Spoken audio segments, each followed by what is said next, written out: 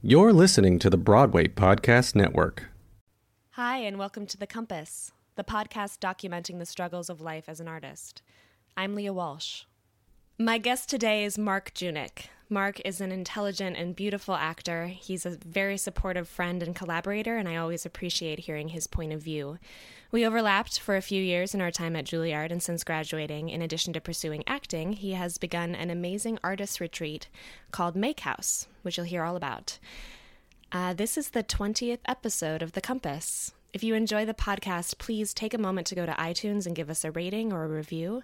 It will really help other listeners to find it in the future. So I hope you enjoy the 20th episode of The Compass.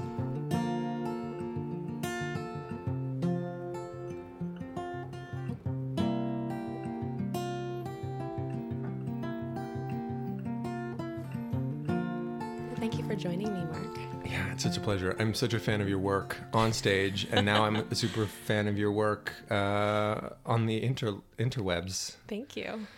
Yeah. It's nice to have you in our house. I don't see you enough. Yeah. Actor life. Actor life. So what do you do to try to keep from going to the dark side? Oh my God. I knew you were going to start with that one, and yet I'm still not prepared. That's okay. It's stream of consciousness. Yeah. Or what is it for you too? What's the dark side for me? You know, it takes so many forms because it's so... The dark side can come... This is what I've learned. The dark side can come even when, like, you're working. Mm-hmm. And I think the dark side can come at any point in your career, whether you're, like, making a lot of money or not making any money. The weird, tricky part of it is you think it's, like, it'll stop... you know, at some point, and it just, you know, Frankie will say that too, right? Mm-hmm. But I think for me, that part of myself is the most quiet when I'm working with people and doing a project that I really care about, you know? Because I think the dark side comes when I feel like I've lost my sense of purpose, you know? And I think every great actor that I really respect, the reason why they act is because it's something that they sort of wake up and they feel it's sort of their destiny and their life's work. And so, especially when you're unemployed, though, that's when you really start to have those like existential crises of like, whoa, what am I doing with my life? What am I put on this earth to do? I thought it was this, and I'm not doing that now. And you want to feel like you're contributing. Yeah. And so sometimes when you're working and it's not satisfying in that way, I feel like it can be like kind of hard. Like you don't really care about your project, or you don't really care about the medium with which it's. I don't know. You don't feel like it's getting to people. You don't feel like the work is something that's contributing in the way that you want to contribute. But, you know, I think it is hardest when you're not working on a specific project period. But I find my happiest moments are when I'm with people that I really respect on a project that I think makes even the smallest difference. I guess that's how continuing to surround myself with people who impress me. And they may not impress the world yet, but they impress me. Yeah. You know? Like the world hasn't figured out their genius, but I have, which also feels like really satisfying because you're like, yeah. I know, and the world doesn't know yet, but yeah, it also like gives you hope that someone out there, that maybe the world hasn't discovered your genius. Mm-hmm. You know? So, and then of course we've been in the business long enough to see that sometimes those people that you believe in, who the world hasn't discovered yet, the world suddenly discovers them, and you're like, I knew it. Yeah. And I'm so glad the world. Like, I've always. Yeah.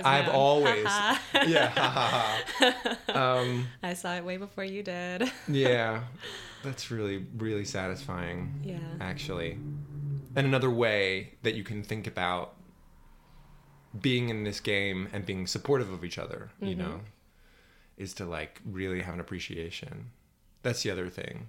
I think what I'm talking about is being a fan.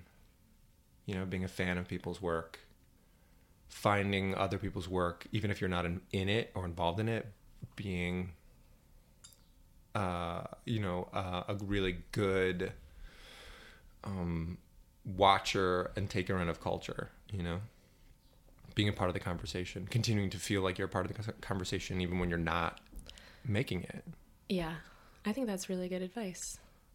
So you don't feel completely shut out, even if you're not working at that time, but like you find a way to, keep talking about it and keep seeing the things that everyone's talking about. And yeah, it's hard. It's hard to do that, because you feel like, I don't know.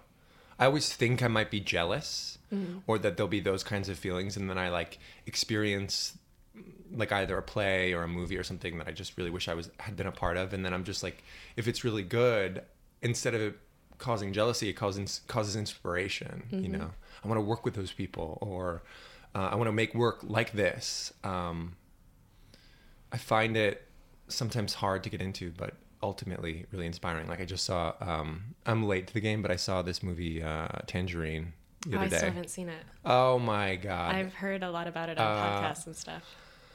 It's so inspiring. Someone made it on an iPhone, you know? And this director is really, really good with telling a story. It's amazing, really moving, really funny, inspiring. Have you been planning your next iPhone movie now? Yeah, exactly. I'm going to make movies on an iPhone.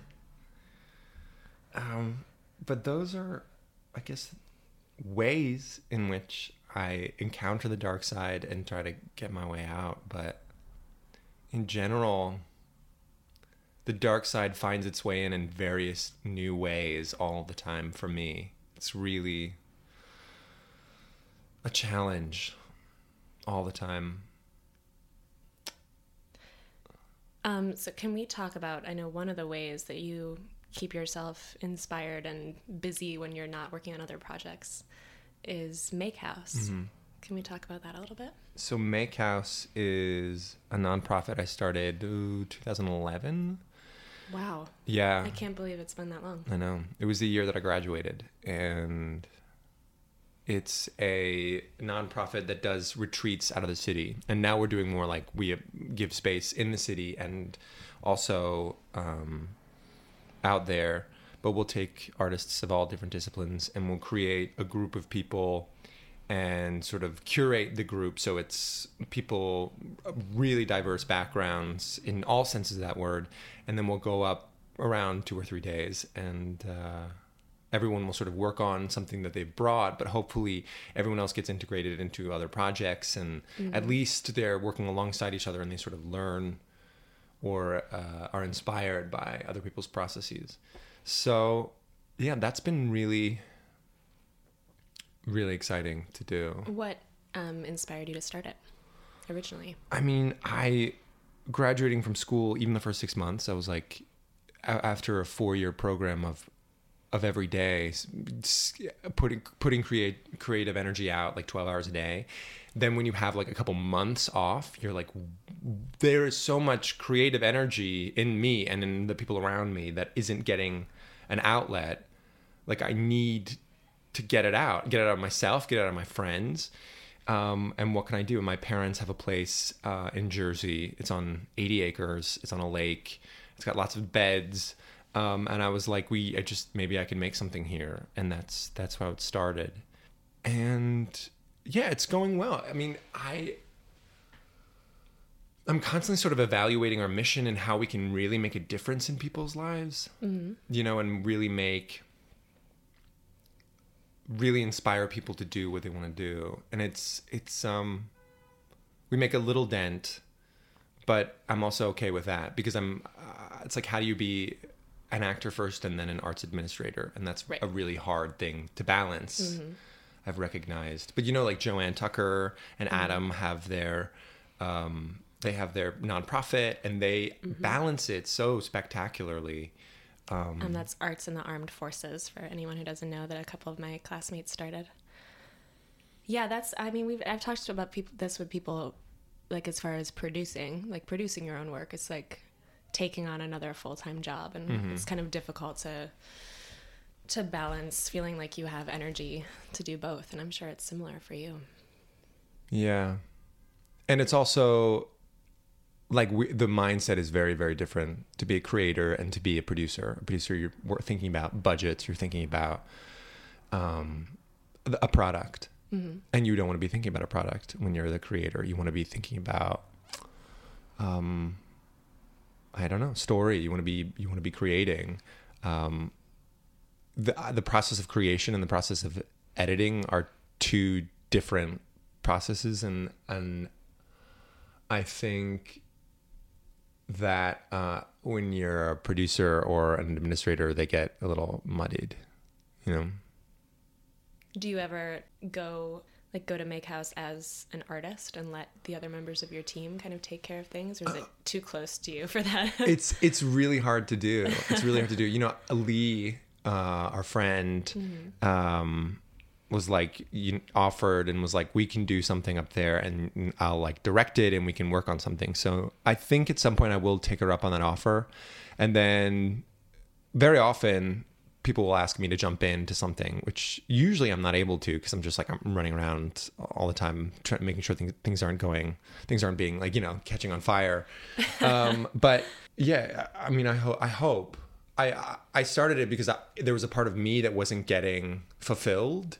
But to serve that need in other people definitely has to come first when you're the administrator. So it does fulfill like these other parts of myself which exist, which is like I was so fascinated with this, like how to create a nonprofit and 501c3 and tax law and what it is to be a non-for-profit arts organization in the United States and what that means and the process of becoming that.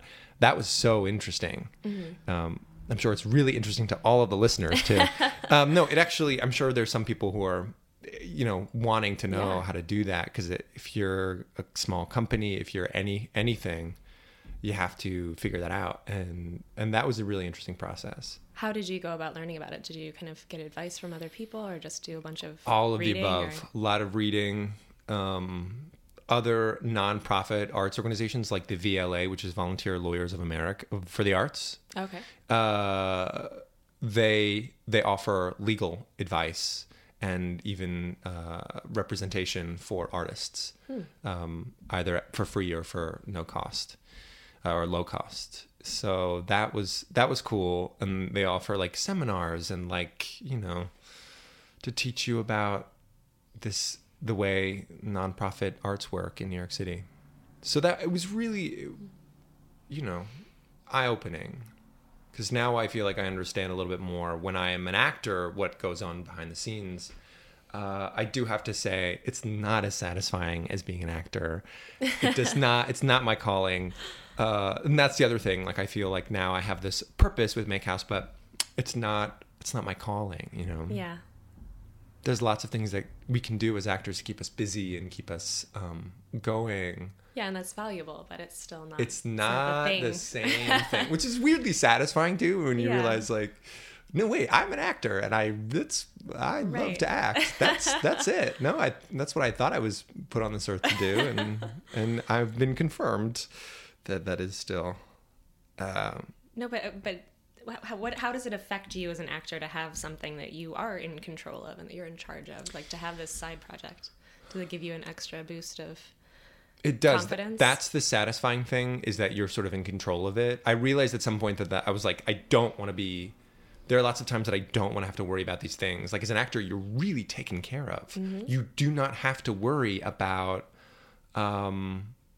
So many aspects of your life. I mean, if you're going out of town, for instance, someone's housing you and paying you sometimes a per diem, and like they're practically shoveling food in your mouth, you know.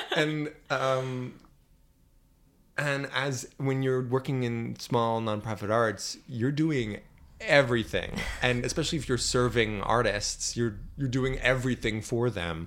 Because it takes so much for those artists to be able to make their art, you know? You realize, wow, it really does take a lot of things in place for an artist to be able to do their work. I think that's also what's so cool about Make House is that since it is removed from the city and it's out in this beautiful woods and the lake, and there's just so much stuff you're bombarded with in your daily life in the city that I think really does sometimes fuel your creativity, but sometimes exhaust your creativity. No, totally. I mean, so you're like just having to, like when you were on your way to my apartment today, you just had to fight the MTA. Exactly. Like, the city is a harrowing place. Yeah. I mean, I'm gonna be honest. I don't know if I would live here if I didn't know that this was the place where I'm gonna make it. You know. Where do you think you would be? What kind of a place? I don't like Portland. Yeah. I don't know. Like somewhere with a much higher quality of life for the amount of money that I make. Somewhere where I feel like the value of making money is not so emphasized. And there's a lot of other places in the United States or abroad, God forbid, that one could make a life. I also have family here, so we're on the East Coast, so that keeps me here too. But really, it's our job keeps us in this location that's becoming more and more difficult to live in. And part of, I think, my response with Make House was, not only is it hard to live here, it's even harder to find space to work in.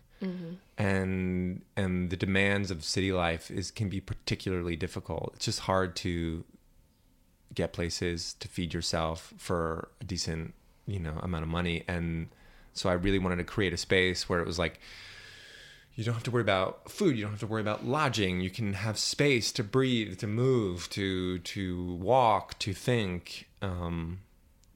So all of those were inspirations to why we wanted to create Make House. It was like in direct response to, raising rents. We were like, okay, let's get out of here. Because FYI, Make House we do our retreats in New Jersey, about 90 minutes away, on the border between New York and New Jersey. And it's very different than New York City. It's a different pace. I love it. Since I grew up in Michigan, I really miss, when I was growing up, I just wanted to be in a city.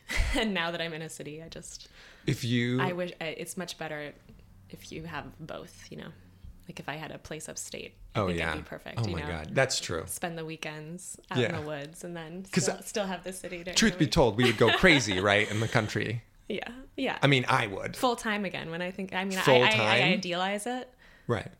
Yeah, but now I'm so addicted to having access to people and events and walking everywhere and not having to drive to the grocery store. Oh yeah, I don't want a car though. You know what I mean? I want to be like in a different place, but I also want to be able to walk to get my food. Like it's not going to happen. Or walk a couple blocks to see friends, or I'm at the same time I'm idealizing other places other than New York, but I can't. But that's what's so magical about Make House. How about Make House? That's right. We try to keep have it. Those fantasy little excursions and then come back. To know, I think it's just important, I guess, to remind yourself of life outside of New York, of different paces, of different values. I'm constantly more aware of that right now with the political campaigns going on. I'm much more aware right now of like the rest of the country than I have been at other points, because it's so easy to just live in my little bubble here. Yeah, and some of the comments about New York City and New York City people were particularly surprising. But yeah, I mean, would you move back to Michigan if you could work regularly and if be artistically inspired there? Regularly, maybe. I mean, in theory. And they were like, because now all my friends who are my family are that's here. Right. And actually, my dad sold the house I grew up in a year and a half ago. So now none of my family is left there except for some close friends. Oh man. So I don't know. But I remember my parents asking us when we were younger, like they were planning for the future, and they're like, if something happened to us, or that maybe they were rewriting their will or whatever, would you or your brother want the house? And we were both kind of like, we both loved that house. It was the only house we grew up in, but I can't Meaning, can't like, have a career would you there. ever Like- move back? Right. Like if they Yeah. were to like leave the house to me, would we ever live there? And I can't. I wonder, I know it's happened, but like I'm sure people listening to this show think about what their lives would be like if they still lived or went back home. I mean, for so many of us, part of what the dark side is, and particularly with some of my close friends who are really far from home, I'm lucky enough to have family here, Yeah. is that they're away from home, and not only do you have to deal with the daily struggles of being an actor in New York City, but like you're also far from your family and what you think of as a really home base. I mean, you've made a family here. You've been here long enough and been to school here. Mm-hmm. I just think of my sweet foreign friends who have no family here, whose family are very, very far away. Yeah, that's hard. It's interesting to think about like the alternate paths your life could have taken. Yeah, terrifying too. Which yeah. sometimes you get to live out over Facebook when you observe absolutely. your friends That's where who you did see stay home. Yeah, that's where you really see You're like, oh, what interesting. your life could have been, and the art you could be making right now. Mm-hmm. But can you give us a little picture before we move on to another topic of like what an artist might experience in one of your retreats? Yeah, Make House picks the artists up from the city, and so you're thrown immediately into a van with people you don't know, and we truck you out of the city. And the first thing usually that we try to have ready for people is food, because food's a really big part of getting out there. And we'll introduce ourselves, and we'll talk about what we're doing. And our job really is to try to facilitate new relationships, and the kind that will be artistically fruitful. So, I think we're pretty good at making sure things don't feel competitive, things aren't stressful. And then over the course of a couple days, we usually give people time during the day. Sometimes we structure things like group work time, like raking leaves. And people are like, there's nothing better to get to know someone than being like, doesn't raking leaves suck? And then they'll have time to work. And then meals, particularly dinner, will all be spent together. And then usually we'll have some sort of presentation. So like at the end of the retreat, we'll ask people to share, and that's really where people get to know each other, because I think there's nothing like seeing someone show or perform their work that gets people to really get what they're about. And then of course the intimate and intense experience of showing new work to people always opens a new door for people. And then we go back, hopefully being a little different, being a little bit more relaxed. We have new friends.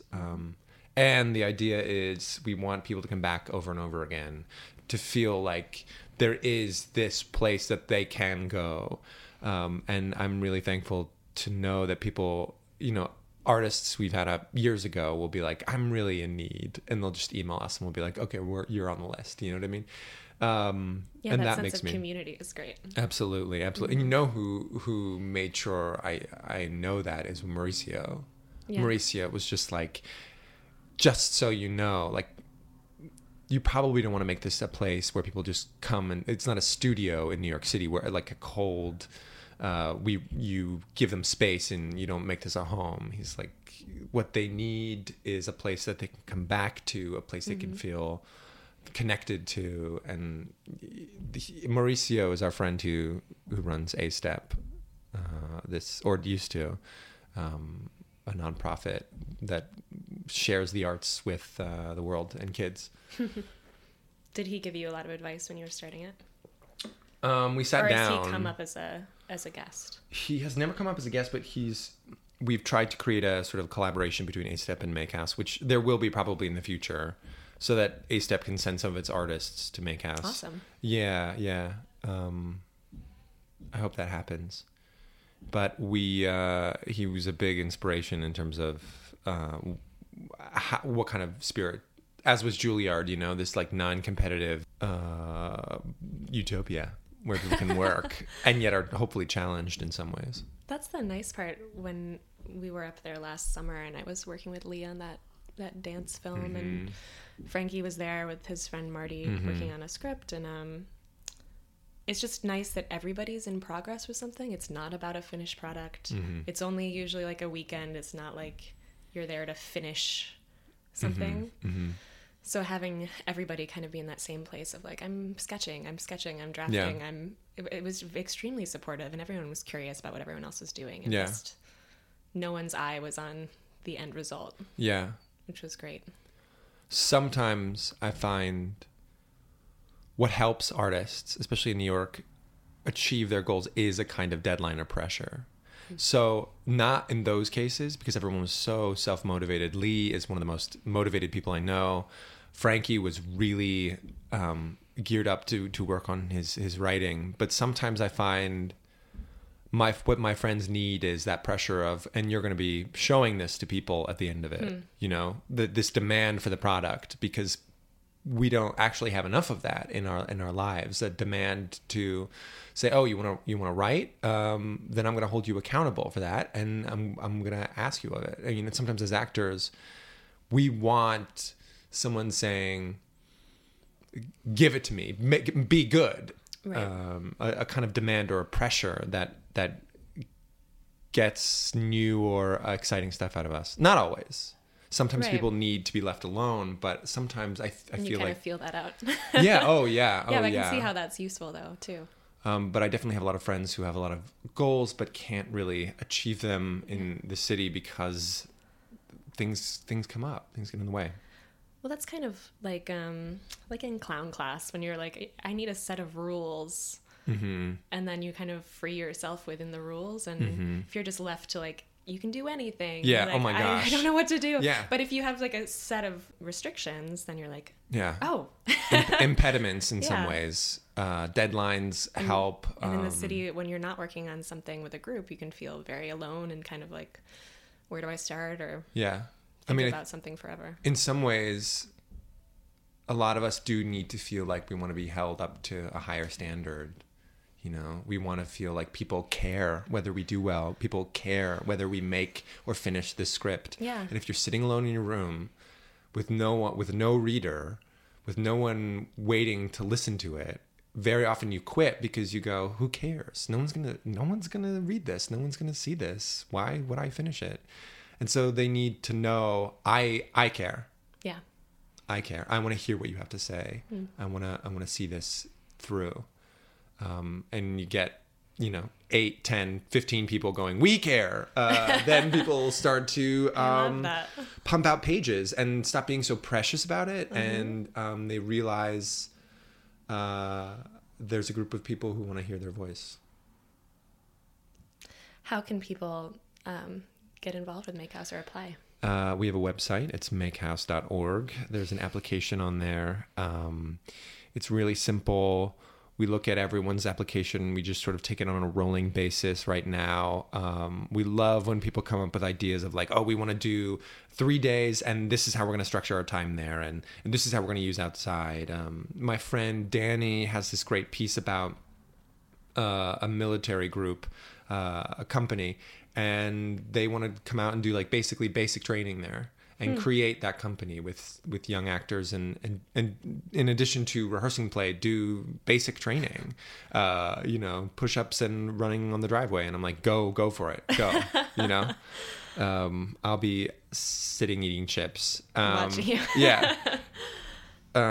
So we love it when people have great ideas also that can use the space and when people introduce themselves to us, because we're always into expanding the community and meeting more people. Oh, and it's all disciplines, filmmakers, writers, painters, costume designers. You have some dance studios you made? Yes, there's dance space. There's some that we work really hard. Or a barn that you turned it's this into? Old barn, stables that so cool. Now has a dance floor in it, and it's heated and really beautiful, and it works. It's sprung floor, great for joints. So yeah, dancers, we love that too. So talking about the city and like where you make your home, how is your new apartment doing? And some other people might find the way that you acquire this apartment useful in the future. Oh, yeah. I going back to your first question, how do you stay away from the dark place? Kathleen McNenny in our class, The Real World. Did she talk to you about this? What? Well, we had this this class called The Real World, and which was like about preparing actors for the business and like what it's really going to be like. And we learned about it was all like too much too soon for me. Yeah. I was like, I don't know what. What can I write off? Like, I don't really remember any of it, but I do remember her talking about how important it is to find a home in New York City, and never before has it felt more important to me. I mean, especially because it was coming off of a year that I was just like hating on the city, just hating on. And I was in a decent living situation. My rent was going up. I love my roommate, loved my roommate, love her still. These new neighbors moved in above us that just like were the worst, throwing bowling balls or something up there. And I just needed a new living situation. I'd also been there for 6 years, I felt like kind of stale. I was there during school. I was like, get me out. Yeah. But also terrified to move because moving costs so much. And it just felt like not a fun venture. So I got family to invest in a property so I could properly buy a place. And it's the cheapest apartment I think that has like ever been listed in the past 5 years. It's called an HDFC, which is Housing Development Fund Corporation, which means that it's this thing through the city where it's basically low income housing. And to them, low income at this point is $81,000 for a single individual, which to me is like... I would love to be making that much. It's like, okay, that's not low income. That's New York I guess that's New York low income. And so if you make under that amount of money, you have the potential to buy into some of these properties. With every building, it's a different amount. There are different rules. Is it the kind of thing where they have to have a few of these apartments in the building, like for a tax break? Or is it the like whole building is an HDFC. Gotcha. So it's a vestige from when the city was... I think this deal went down in the 90s when Harlem had a lot of buildings that were becoming derelict, and the city was like, okay, well, we'll offer people really cheap apartments, no joke, like $1,000, and it'll be a self-run, and the taxes will be really low, so your maintenance will be really low. As long as a significant portion of the profits when you sell it go back into the city. So it's all these like weird financial agreements. You have to look at the fine print.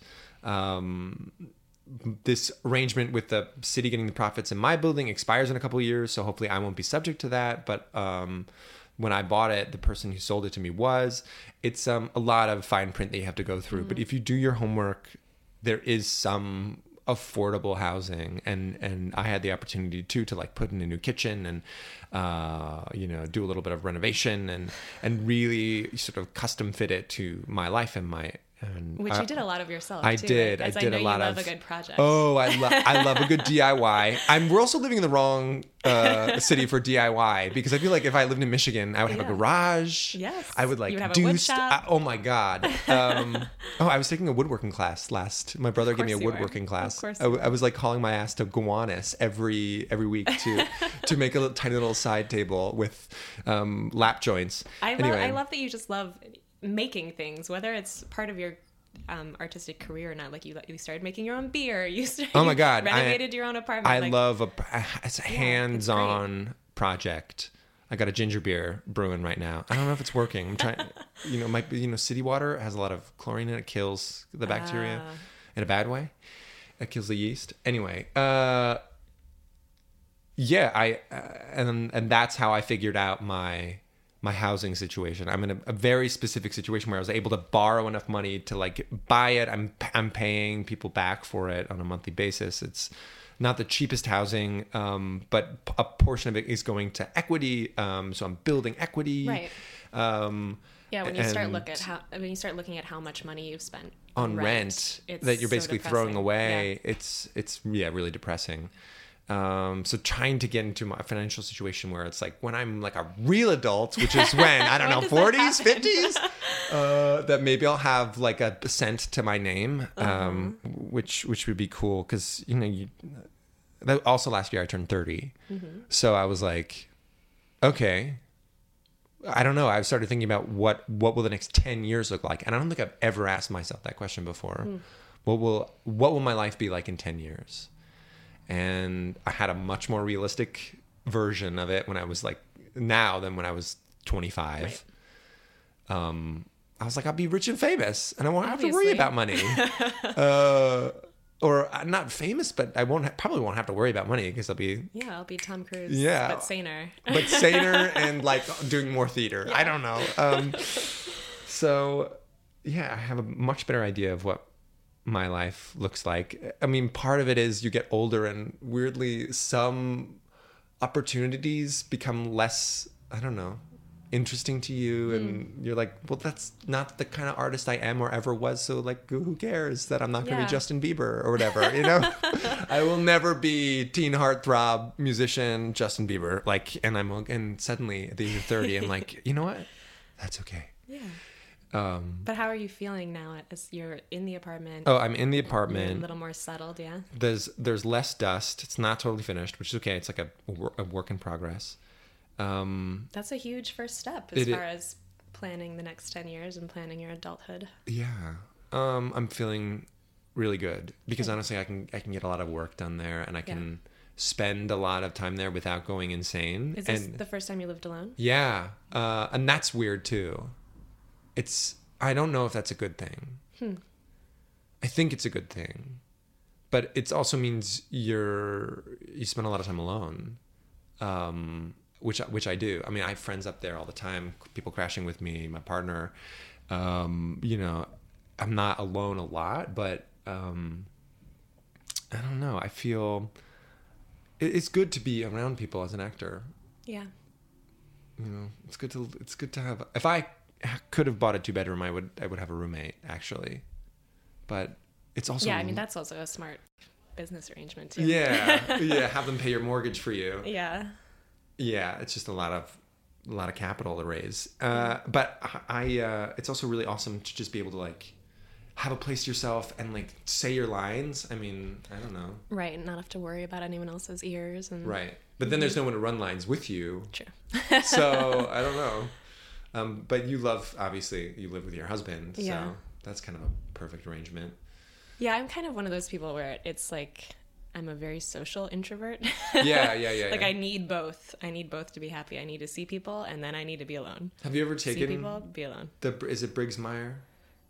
I don't think I have. It's extremely long, isn't it? I feel like I've started it. Well, I took the Briggs-Meyer, and it says that I'm that I just procrastinate. That's what it told me. That's so funny because I would not have guessed that. I don't know if I'm an introvert or extrovert. I don't know. Or if I'm an introvert or... I definitely need to be around people, but I also need my space, exactly. It sounds like everybody.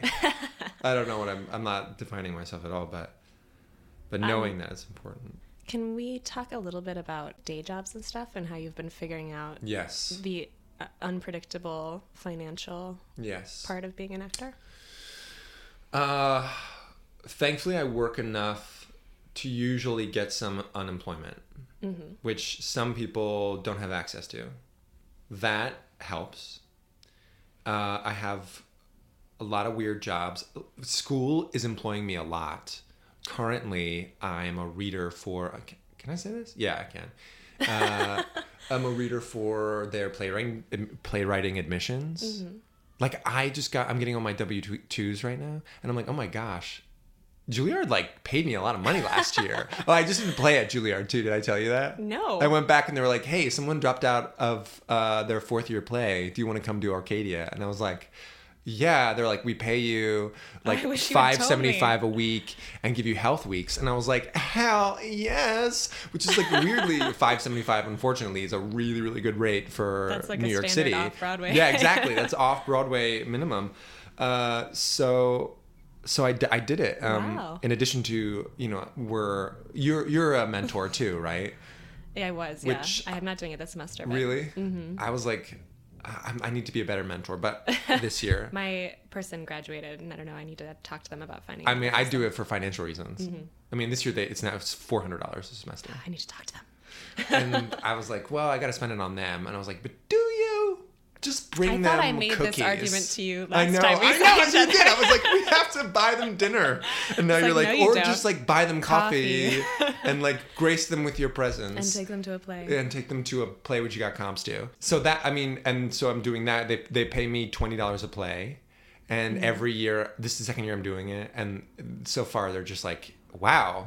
You're reading really fast. And I'm like, literally, this is my income for the month. So yeah, give me more. How many?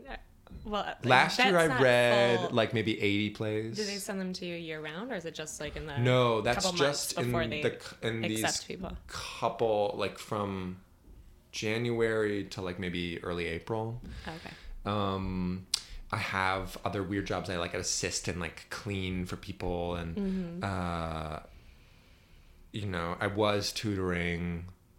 I cobbled together, and then sometimes workshops. I just did this Club Thumb workshop. They paid me $600 for 2.5 weeks of work, which was like not enough. But right. When you're on unemployment and you can claim that as 1 week, it's like, you know, you cobbled together. I don't know. But that's thankfully I've found, you know, like the Juilliard stuff of like working for admissions, I'm reading, you know, 10, 20 plays a week, and some of them are terrible, but also I'm reading 10 to 20 plays a week. That's amazing. And new material, and it's just sort of soaking through me, and I'm getting a greater sense of my taste, and I'm like learning what it takes to make a really good play. It makes me want to write a play, even though I've yet to, you know. Have you ever tried? Yeah. I don't have those voices being like, Mark, we want to hear what you've read, you know. Class helps, but class is also expensive. Yeah. Anyway, so I've found work that makes me feel good about myself and doesn't make me forget that I'm an artist. Mm-hmm. Like even when I like assist or whatever, the people I'm working for know what I do and they ask about it. And that's really important to me. Yeah. What do you do again for work? Right now I'm working at this fancy cake shop. Oh, yeah. Yeah. I gave up. I did babysitting for a long time after school, but I burnt out. And I was like, if I ever want to have my own kids. Oh, yeah. Because I can't do it. I can't babysit anymore. What about the cake shop? The cake shop is... Give me the pros and then give me the cons. The pros is that a friend of mine is the co-manager, so that's how I got it. And it's basically... I don't know what's going on in my neighbors. I don't know if you guys can hear that. Now they're playing music. They were constructing something. So it's all like actors and opera singers, and it's very flexible. Everyone's willing to... I just give them my availability every couple weeks. So and they're it's totally flexible. Fine. That's really cool. Totally fine with whatever days I do or do not want to work. I can usually switch with people if something comes up. It's flexible. There's the people. You like the people. I like the people. And it's also... I've only ever really waited tables once, and I found it very anxiety-inducing. Oh my God, I'm the worst There waiter. was so much pressure, just because you're in charge of like so many different things at once, and this is kind of like waitressing light, because it's like we have sandwiches and salads and like coffee and cake, and then you're also doing takeout and stuff. It's not like wine and appetizers. Oh my God. Yeah, where you have like, Yeah. This is a $50 bottle. Like, don't cork it, you know? So, it's not the most rewarding. I'm trying to look for more teaching stuff now, or I'm exploring what other options I have. But I've been there for 1.5 years, and it's been fine. God, teaching is... I wish we could make money teaching. Yeah, I'm kind of in Some the people research do. period for like teaching artist stuff. But once people get those jobs, they don't leave because they're so good. Yeah. Like teaching artists for MTC or Lincoln Center. But there's so many bad teachers in New York City, which makes me so sad. And to have, students would be so lucky to have someone like you that I'm just like, and people should pay you lots and lots of money to teach them because you know so much and you're so good and you're so compassionate at it. So I'm just like, surely, and if you're like me, I'd say a second to acting would be teaching acting. Yeah, haven't done a ton of it since I left school. You know, I was so involved in Yeah, me neither. community outreach and teaching at Juilliard. But it's something I really miss. So I'm going to try this year to kind of reintegrate that in my life. Yeah. Yeah. I know some people, and they also love professionals who teach too, you know, because students are like, oh, you were in blah, blah, blah, or whatever. So you're like, I'm in the field. I'm sorry, kids, I was late coming from an audition. And they're like, oh, what's an audition? What's that like? So it's not a bad thing, particularly in New York, to be a working professional teacher. Because that's how they sell it to the kids. But I also feel like, I don't know, it's such a great, I find it so inspiring to be able to work with young people and just remind myself and them how amazing acting is. And then usually text, if you're working on Shakespeare, you're just like, God, this is so good. You know, you learn so much doing it. Now, your partner is also in the arts, correct? Taylor, yeah. Yes. What's that been like for you guys? Do you have to spend a lot of time apart? Yes, sometimes. Yeah. And honestly, that's really good for me. It's really good. So like for me, relationships were really hard when I was like, oh, like I feel like my professional life is compromised by this relationship. And sort of from the get-go, Taylor was always like, you know, I support what you do. I respect what you do. I think you're good at it, and I think you're going to do it. And he said that without sort of like hesitation, or he was able to support me. And that's something I really, really needed and need in a partner. And it's great to finally, he's writing more.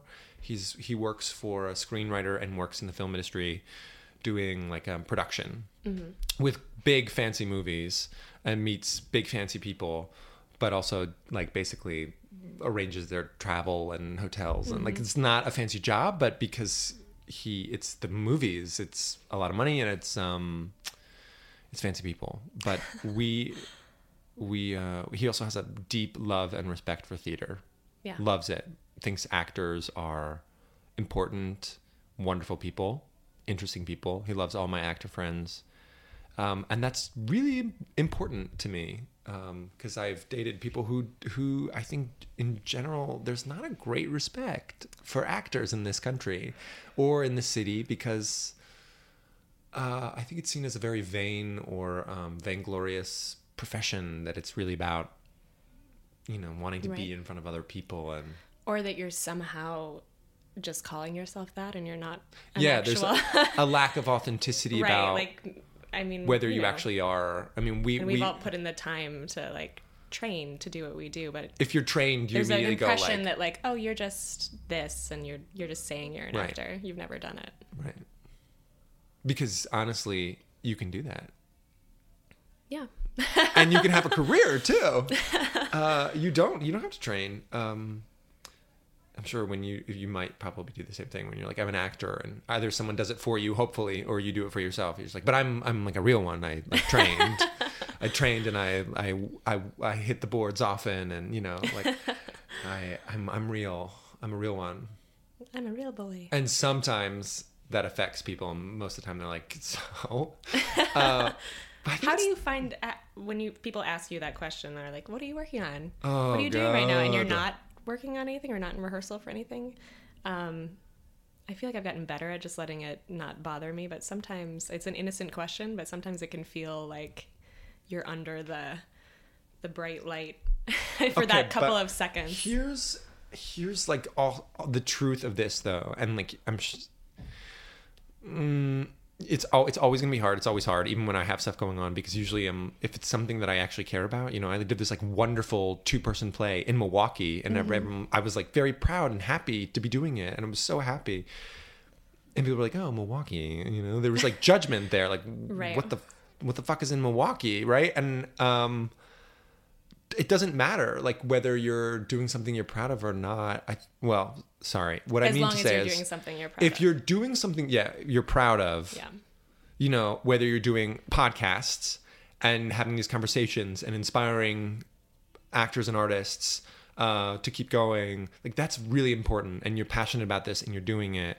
Like, what's wrong with being at a dinner party being like, well, I'm currently working on this podcast, you know, and not feeling shitty about it, you know, being proud of it. Like, all the stuff that people have actually sort of like seen me in, or like maybe know me for, most of that stuff, like, I'm not proud of that. I'm proud of these other things that like no one saw.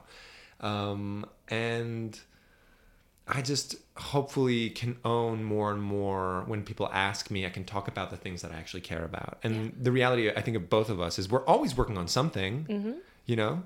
We always are. So we always have an answer to that question. It's not like, well, I've played a lot of Xbox recently, which is, you know, totally fine to do as an actor too.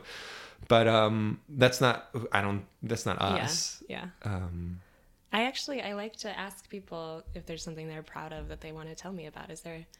You want to tell me about that play or something else, the more recent that you were really proud of? I am so lucky because I worked on some stuff this past year that I have just been so blessed to be able to do. I worked with people that I love so much. I have gotten a chance to work on projects that I was really proud of being a part of. Did I make money? No. Did I lose my health insurance? Yes. And did I sign on to these projects because I knew like, oh, this is going to be it? No.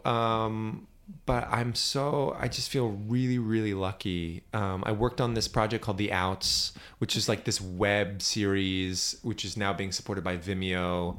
I met people who I think are really, really talented and really, really awesome, and wrote a really, really wonderful story. And that will be out. I think it has this like wonderful like group fan base in New York City. So hopefully people will see it. But in general, I was just really happy to do it, and it was on camera, and it was different, and working with people that I really cared about, and you know, I was working with Lee and Boo Killebrew and people that I just think are the bee's knees. Are just so. Those people weren't actually on The Outs, but they were on other stuff that I was working on, and it's honestly all about working with people that I was proud to be in the room with, being like, you are. Even though I think the product, who knows if the product's any good. I just was really happy to be in the room with those people. I don't want to keep you too much longer because I know we both have to get moving at some point. Auditions, hashtag actor life. Actor life. But I have a few other short questions. All right, bring them on. Are there any concrete things that you reach for time and time again when you need a little bit of inspiration or a pick-me-up, like a book or something like that, or a place that you go? Or no, I mean, I see a therapist. Hey, valid. I wish I was like, I go to Rilke, but I wish I could give more. That's okay. That's a valid answer. I see a therapist. Yeah, she keeps me grounded. Even when I can't really afford her, I try to make space, because that's really making space for myself, and I try to make sure it's not about only where I'm in desperate need. It's all the time. And the more I do it with sort of a regularity, the more I find that the sort of explosions of actor woe, they don't happen as much, because I'm sort of constantly in touch with where I am. So there's no explosions, so to speak. There's no surprises. A therapist. Good.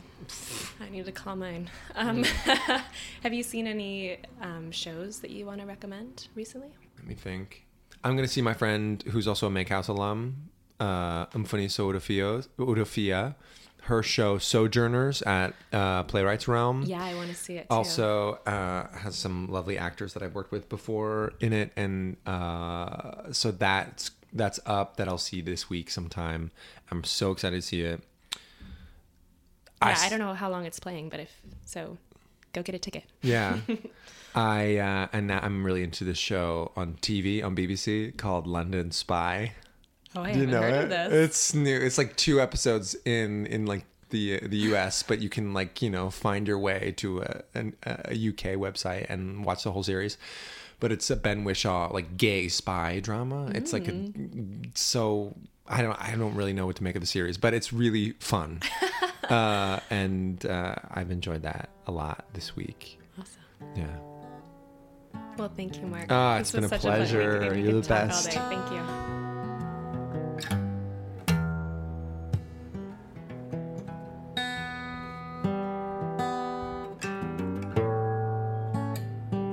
Thank you for listening to the Compass Podcast. I'm Leah Walsh. More episodes are coming soon. Please look for us on Facebook and iTunes.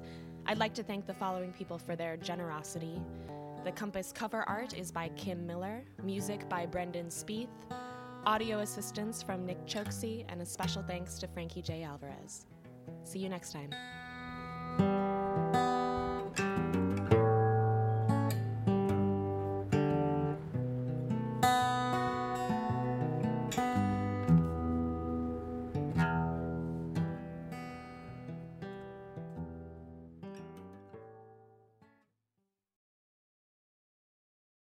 Hey, it's Leslie Odom Jr. here on the Broadway Podcast Network to tell you about the Rise Theater Directory, a program of Maestro Music. Rise is a national online resource designed to connect and empower backstage and administrative and creative theater professionals from underrepresented backgrounds.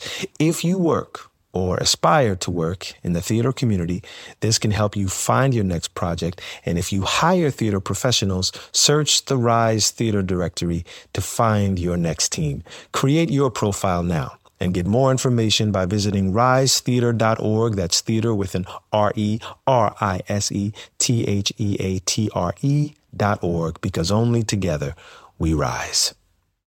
Hey, Drew Scott here, and I'm Jonathan Scott, reminding you that life's better with a home policy from American Family Insurance. They can help you get just the right protection at just the right price and help you save when you bundle home and auto. Kind of like Goldilocks and the Three Bears. It'll be just right for you. We love a custom build. American Family Insurance. Insure carefully, dream fearlessly. Get a quote and find an agent at amfam.com. Products not available in every state. Visit amfam.com to learn how discounts may apply to you. American Family Mutual Insurance Company, SI, and its operating company, 6000 American Parkway, Madison, Wisconsin.